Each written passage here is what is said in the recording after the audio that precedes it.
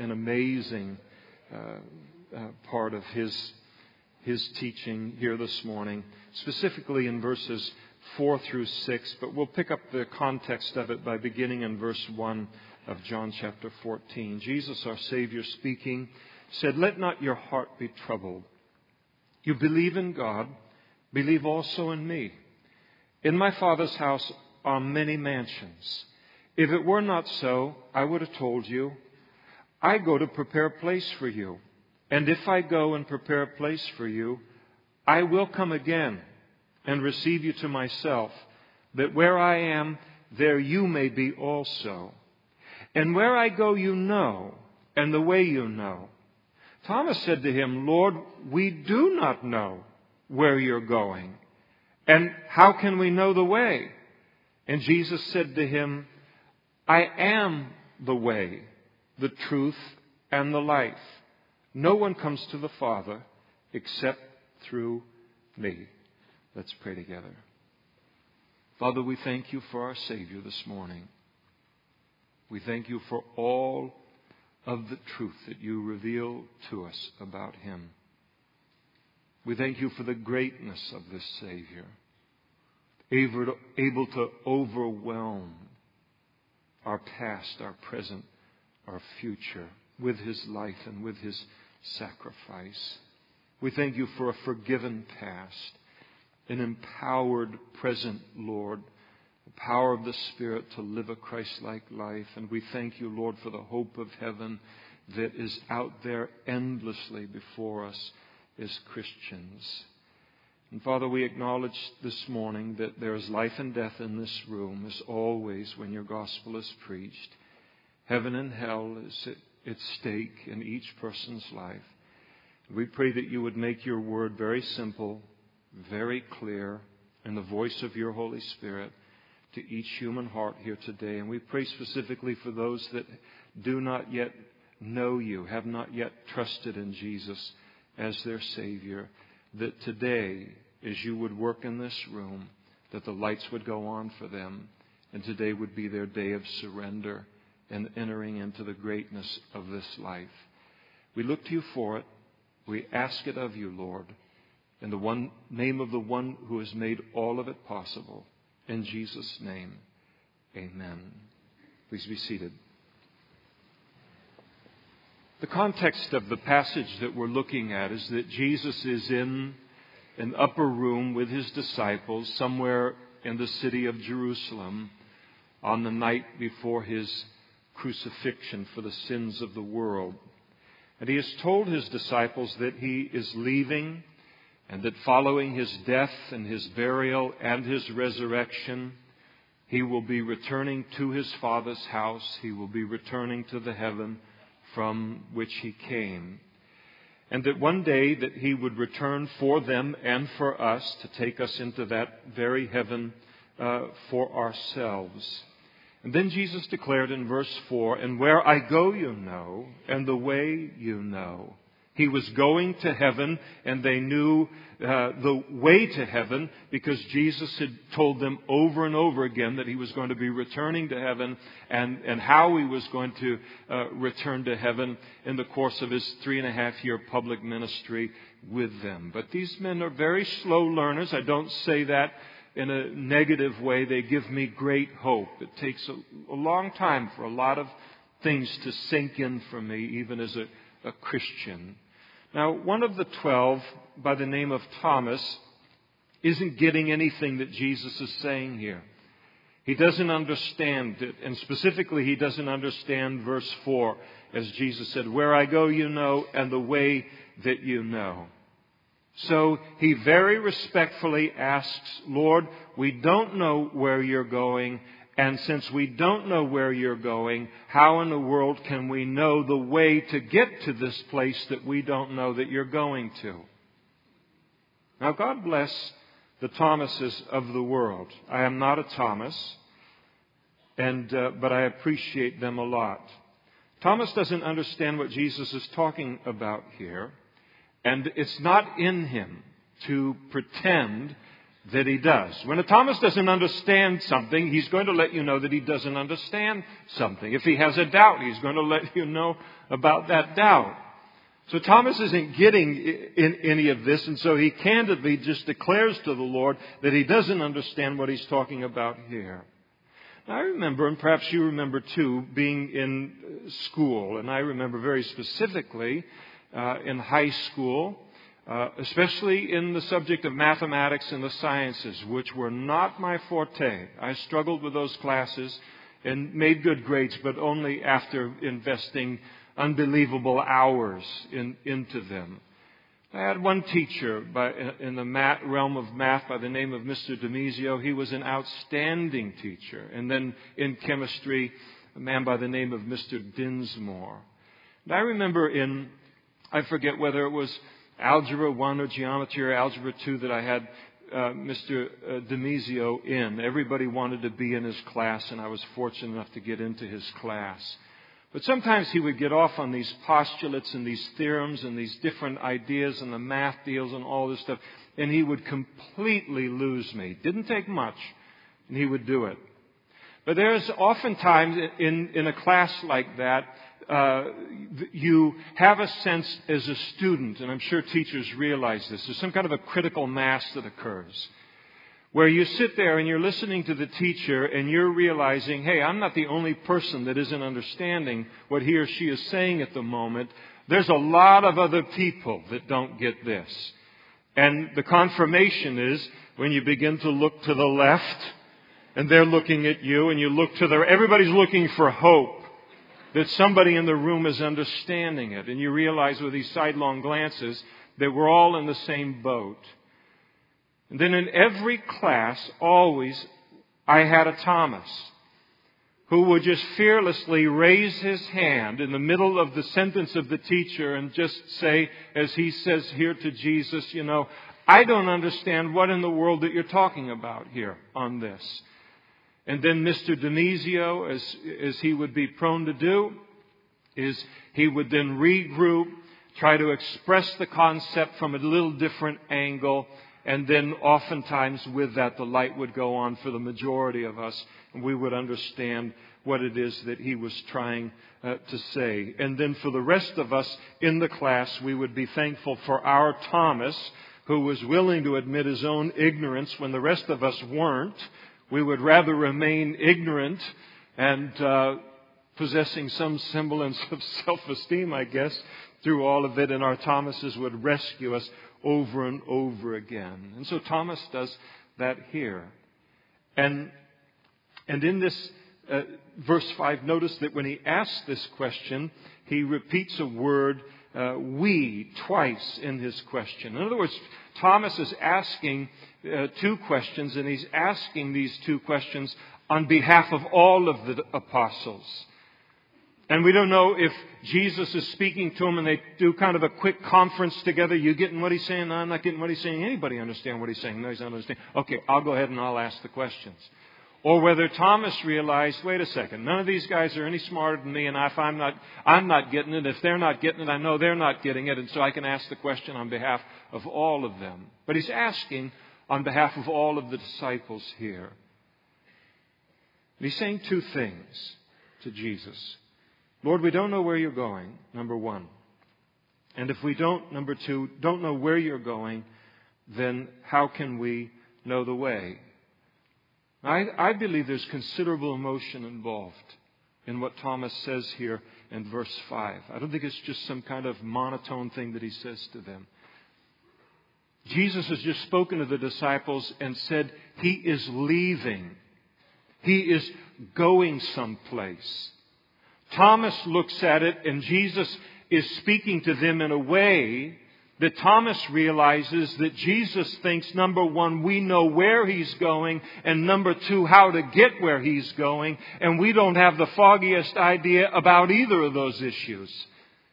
And there's nothing that these disciples wanted more than to, number one, know where he was going and how to get there so that this separation between them and Jesus would be as short as possible. He is in a panic over Jesus' departure, and that Jesus is assuming that they know something about this that they don't know. That's the questions that he gives to him out of this concern. And for 2,000 years,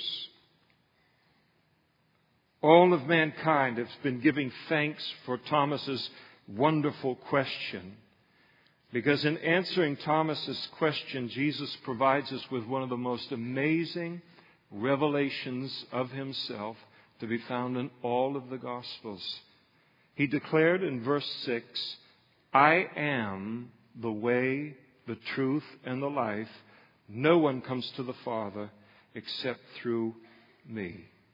One of the most beautiful autobiographical statements of Jesus in all of the Bible.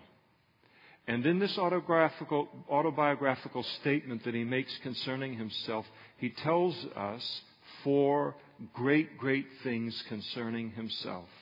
Number 1, he declares himself to be the way. What does that mean? We notice the context of the statement was a conversation Jesus is having with his disciples about going to heaven. And so Jesus' answer to Thomas's first question, where am I going? I'm going to the Father. I'm going to heaven. His answer to Thomas's second question, what is the way to heaven? What is the way for you to go to heaven as well? And Jesus' answer to that is through me. And Jesus is declaring that he and he alone is the way to heaven, the way to God, the way to the Father. Jesus does not merely teach the way. Jesus does not merely point the way. He does not merely reveal the way. Jesus declares of himself that he is the way. Salvation is found in a person. And when we make that person our own, then we will have salvation. Make that person your own, and you'll have a personal relationship with God. Make that person your own, and you will have the confidence of heaven after this life. And Jesus is declaring that salvation is not found in a religious system, but that it is found in a relationship with him. And notice that Jesus not only declares himself to be the way of salvation, the way to heaven, the way to a relationship with God, but he declares himself to be the only way. Notice the singularity of the word the that is repeated 3 times in the verse. He said, I am the singular way. I am the singular truth. I am the singular life. The only way that a person can be saved is through him. He's not one of many ways that people get to heaven. He is the only way by which people get into heaven. You can't get into heaven by virtue of being good, or at least slightly better than those terrible neighbors of yours. We don't get into heaven by religious activity, attending church, or these kind of things, as wonderful as they may be in their place.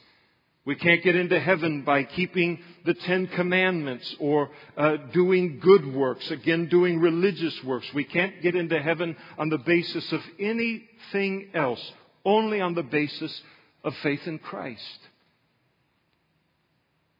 Peter preaching, the very beginning of the early church in Acts chapter 4, declared concerning Jesus, nor is there salvation in any other, for there is no other name under heaven given among men by which we must be saved. Paul wrote toward the end of his life to his protege by the name of Timothy, and he declared to him, for there is one God and one mediator between God and man, the man Christ Jesus. Now, some people have a big problem with this claim of Jesus, and the big problem that they have is that they don't like the idea that salvation would be that narrow, that Jesus declares concerning himself that he is the only way. One of the reasons that people have problems with the narrowness, I think, of salvation is because in our society it has been very, very successful in conditioning people to think that narrowness or narrow-mindedness is almost always something bad and usually dangerous. Until narrowness and intolerance concerning virtually anything, but especially concerning morality and spirituality, today in our culture, increasingly it's anathema. It's just unacceptable. People will not even listen to it. And so when someone believes in the teaching of Jesus, listens to His teaching of the exclusiveness of Him as it relates to getting into heaven, then very often that person is branded as intolerant and unenlightened. But Jesus declared, not just here, but elsewhere in the Sermon on the Mount, this truth. He said, "Enter in by the narrow gate, for wide is the gate and broad is the way that leads to destruction, and there are many who go in by it. Because narrow is the gate and difficult is the way which leads to life, and there are few who find it." He is completely unapologetic in declaring this. I think it's interesting in this whole debate about tolerance, intolerance, broad-mindedness, narrow-mindedness, and this idea that broad-mindedness and tolerance is always superior to narrow-mindedness and intolerance. I think it's good to examine it in the light of the brainwash of the culture. There are many places in life where we not only tolerate narrowness, but we expect it. We demand it. And if the people in these positions do not exhibit an acceptable intolerance and an acceptable narrow-mindedness, we will sue the living daylights out of them. We expect narrow-mindedness out of our pharmacists.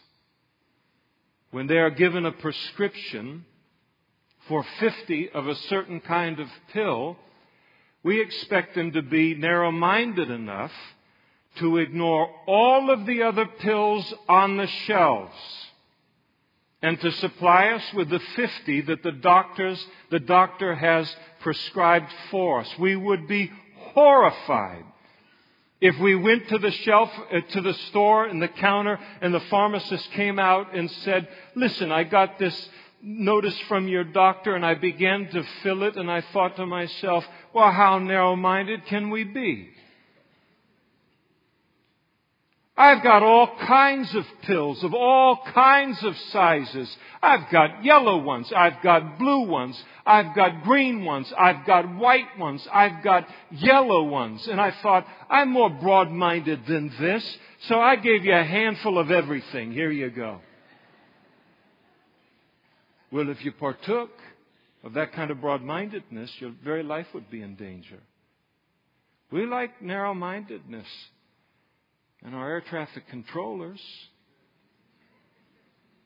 We like to believe that somebody's in charge of those airports and the planes landing and the planes taking off, and that the man or the woman that is that air traffic controller is determining where these pilots are going to land. And when they tell flight 351 to land on runway 17, because that's the only safe place to land at this point in time, they exercise their narrow-mindedness, and they won't have any part of a pilot saying, "Listen, I always have to land on runway 17. I want to try something different. I'm going to land on runway 36. None of us would ever get into a plane again if there weren't narrow-mindedness in our air traffic controllers and in our pilots. I'm going to take a flight later this afternoon from Sacramento to Phoenix and then drive to Tucson. I don't want halfway in the journey for the pilot to come on. Listen, I know this is scheduled to take you to Phoenix. That seems so narrow-minded of all of us. So we're going to go to Dallas instead.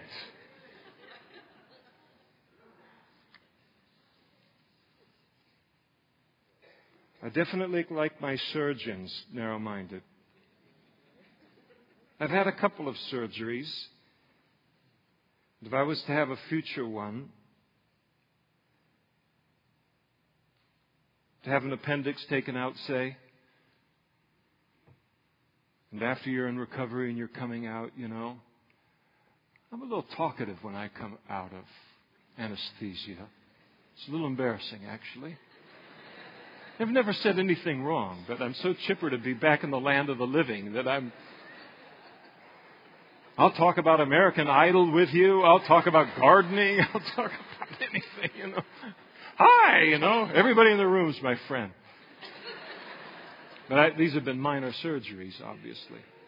But if I was in a thing like that, and the surgeon came in, I said, "Listen, Doc, how'd that go? Did you find exactly what you thought you would find, and were you able to accomplish everything that you wanted to accomplish?" "Oh yeah, that and more."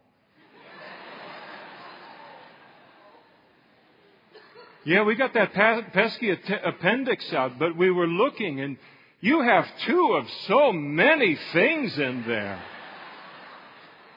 And we thought it'd be so narrow-minded of us to just take out the appendix. So we grabbed a kidney and a lung and your right eye and put them in a nice jar for you, to put on your mantle." No, we don't like that.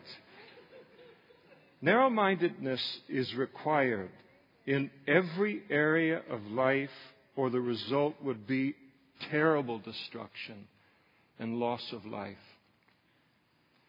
And how is it that we cannot accept that narrow-mindedness is required in one area of God's creation for our survival, and that narrow-mindedness is not equally important in the moral and the spiritual realm of God's creation?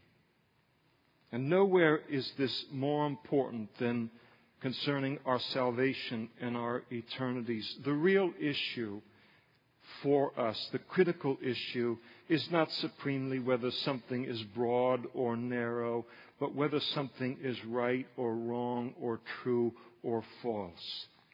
And here Jesus declares that concerning our forgiveness, our salvation, our entrance into heaven, that the way is narrow. There is but a single way, by putting our faith in Him.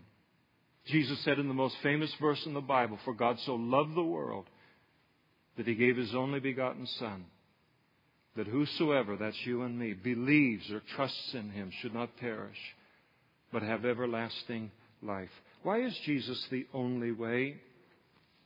The reason that our forgiveness and salvation and entrance into heaven as a sinful descendant of Adam and Eve can occur only through faith in Christ is because He alone is uniquely qualified to provide us with that salvation and with that way. Only His perfect, sinless life given for us on the cross could pay the price for sin that a holy God must demand. Or else He wouldn't be holy if He didn't demand it. And only faith in Jesus allows God to remain perfectly just in saving sinful man, and yet at the same time be able to justify sinful man. Now, what is the implications of this statement of Jesus? The implications are this. They're very simple. Each one of us in this room is either in the way or we are not in the way. If we have put our faith in Christ for salvation, then we are on the way to heaven. If you have not done that yet, then you are not yet on the way to heaven. Now, thankfully, that can all change with a prayer here this morning. Now, I think most of us in this room have heard the following statement at least once, and most of us have heard it many, many, many times, where someone will declare, I just don't believe that there's only one way to God. I believe that all paths lead to God. Now, the person that makes that statement is declaring the truth, but they are declaring the truth accidentally. They are declaring it in a way that they don't realize. For the Bible really does teach that one day every person is going to stand before Jesus, no matter what road we have traveled on in life to get there. But the question is, will my road or will my way put me before Him as my Savior or as my judge?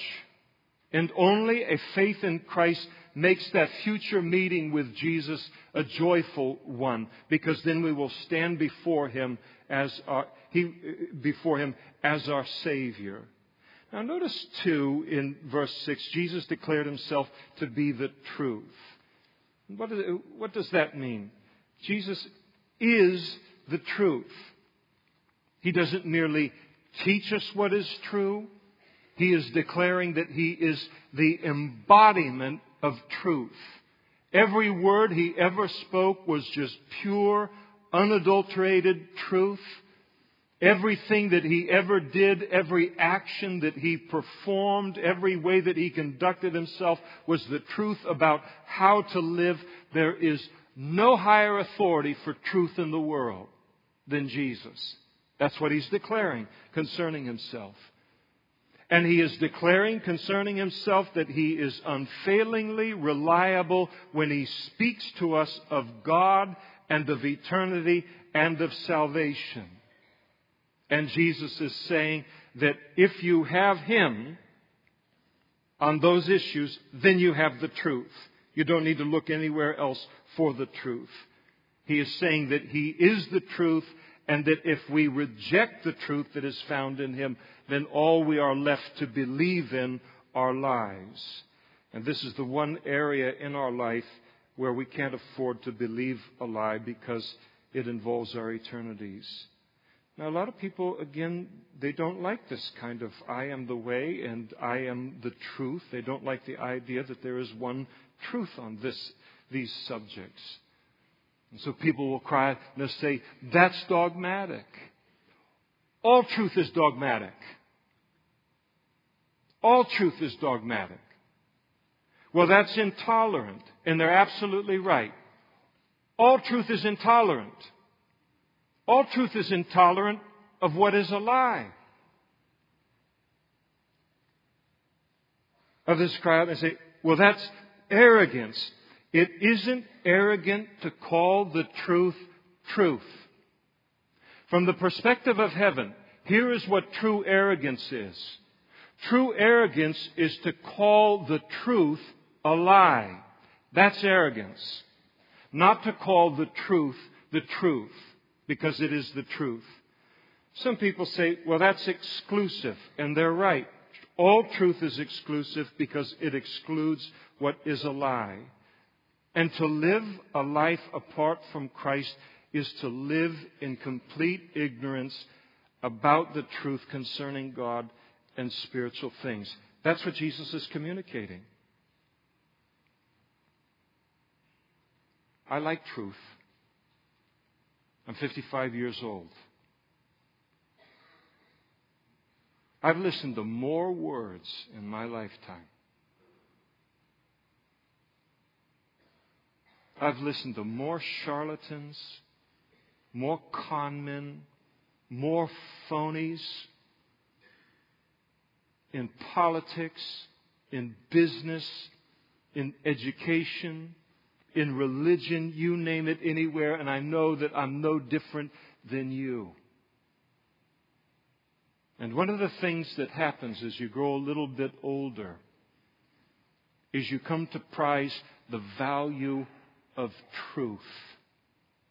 Someone who speaks the truth on any subject, let alone on a subject as important as this. The truth is a valuable thing in the human condition because it's so rare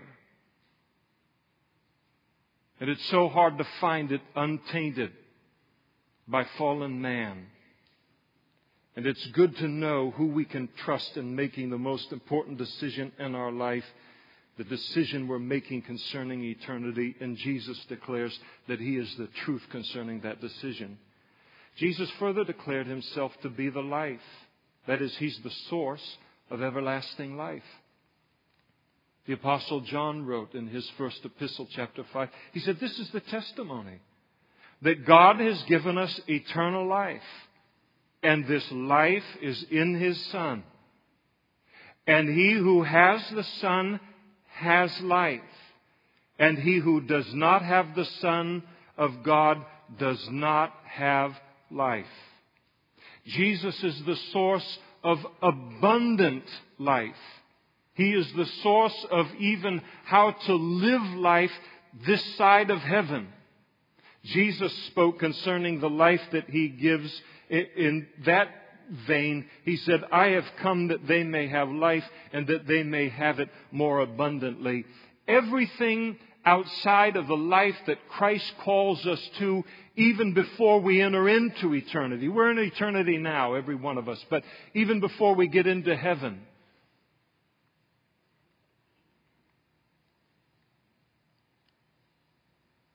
This life that He calls us to, this life that He describes and says, do this and do that. And this is how God has created you. And this is how God has intended you to live. Anybody that is living a life other than in line with Jesus' truth in that realm isn't really living a life. Existence and life are two entirely different things. And a person can exist, and the great mantra through the ages is eat, drink, and be merry. Tomorrow we die. God looks at that and says, I didn't create people to eat as much as they could and drink and be merry, and then at the end of their 70 fall over dead. That's not where life is found. That's existence at best, but it is not life. All of life, as God has intended it to be, is found in Christ, both eternal and then abundant life on this side of heaven.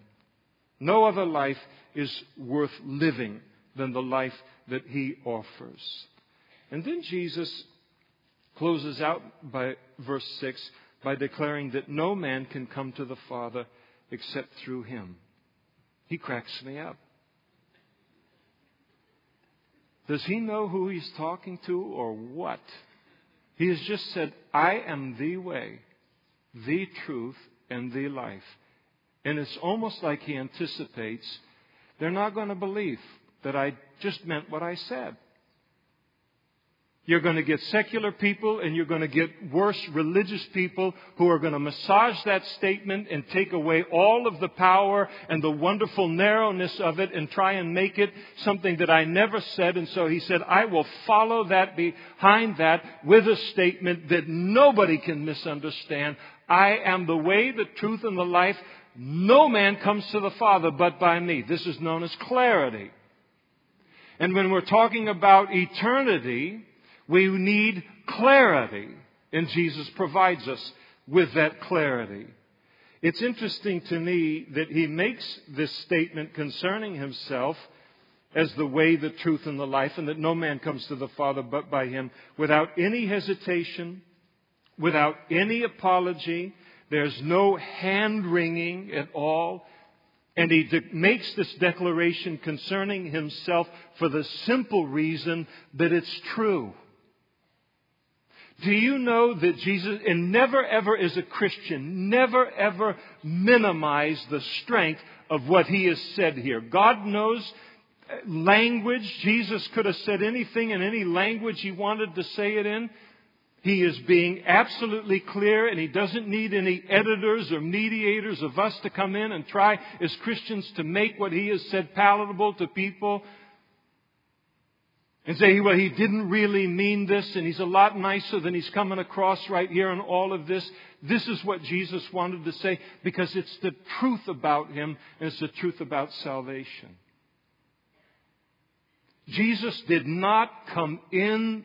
You think about, Jesus could have so easily, if the whole issue was popularity, he could have taken this thing out and not said this and done this and gone down as the single most popular person in human history. But he has no concern over being popular. His lone concern is for the salvation of mankind.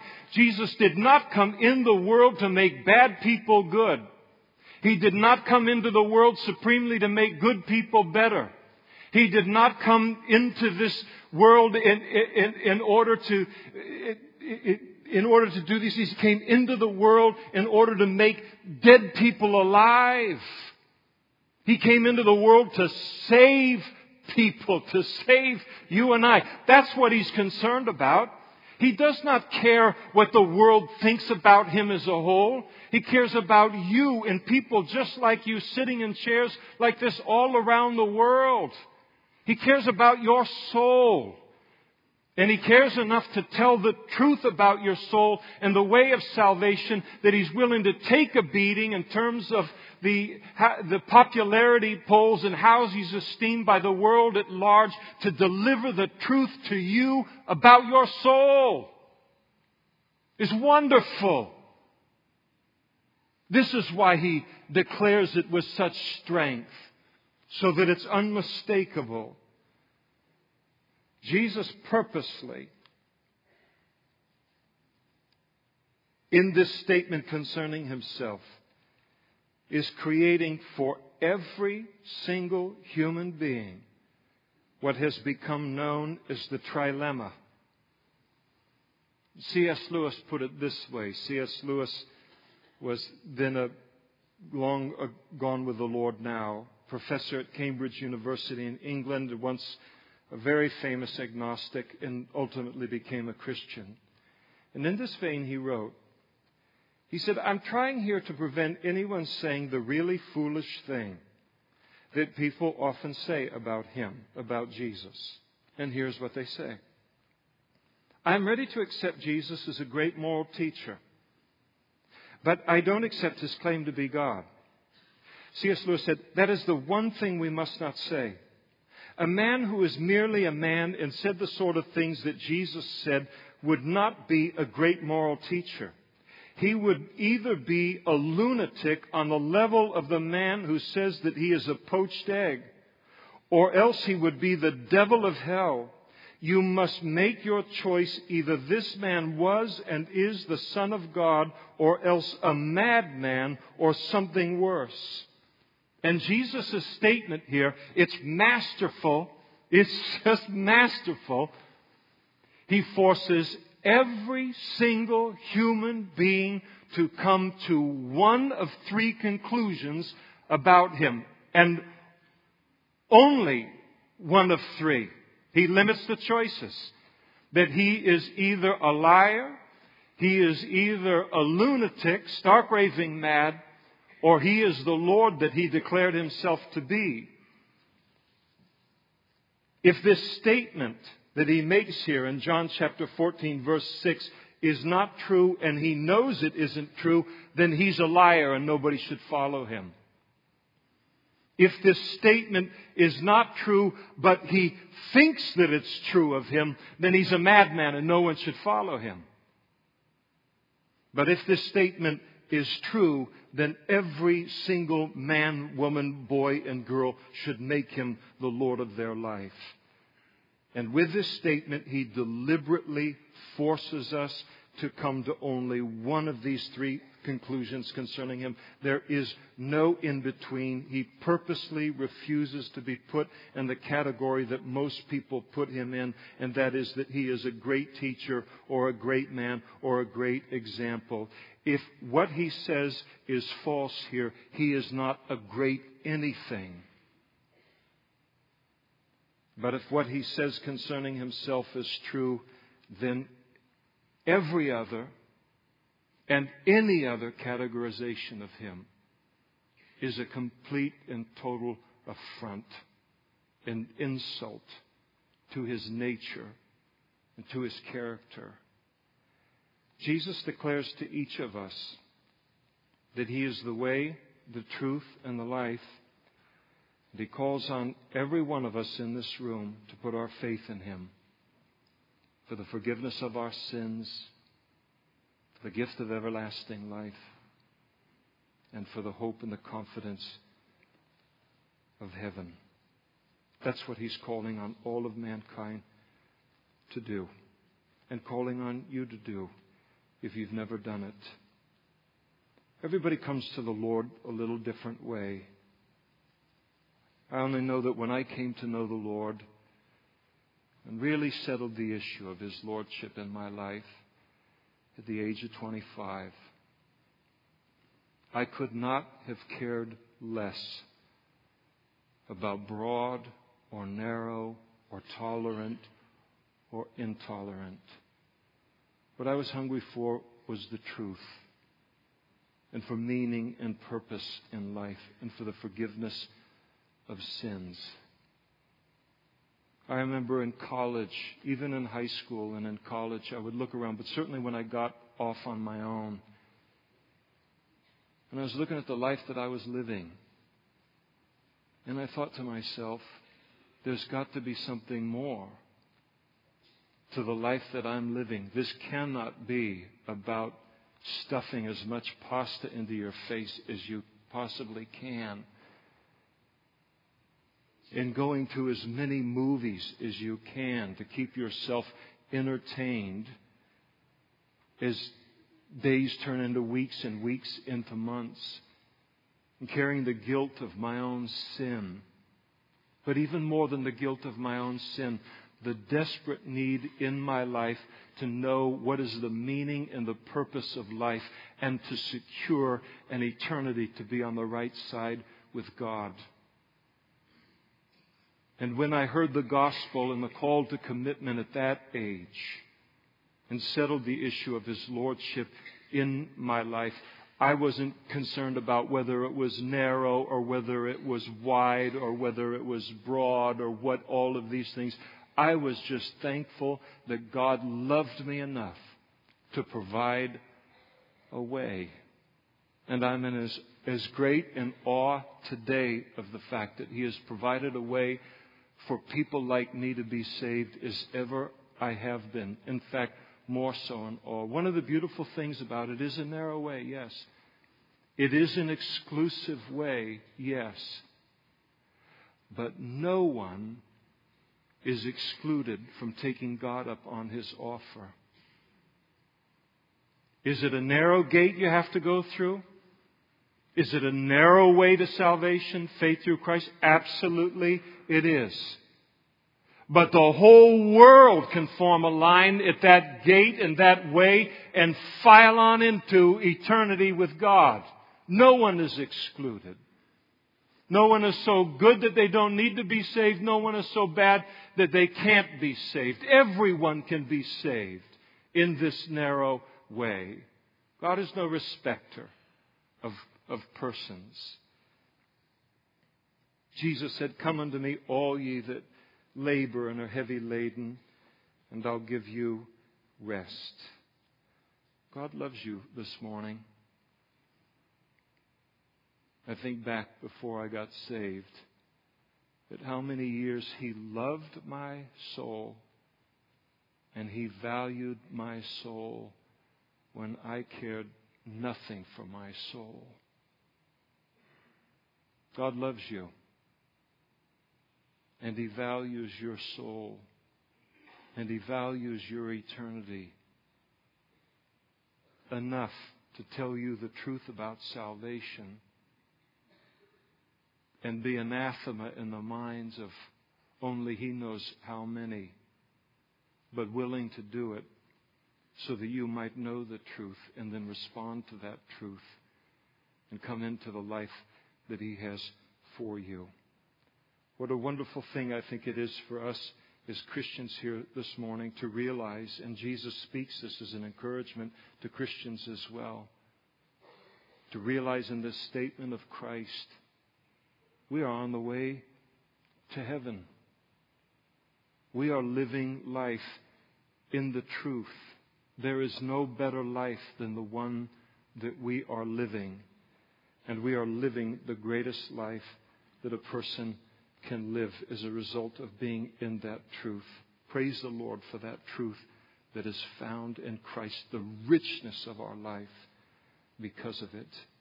Let's pray together.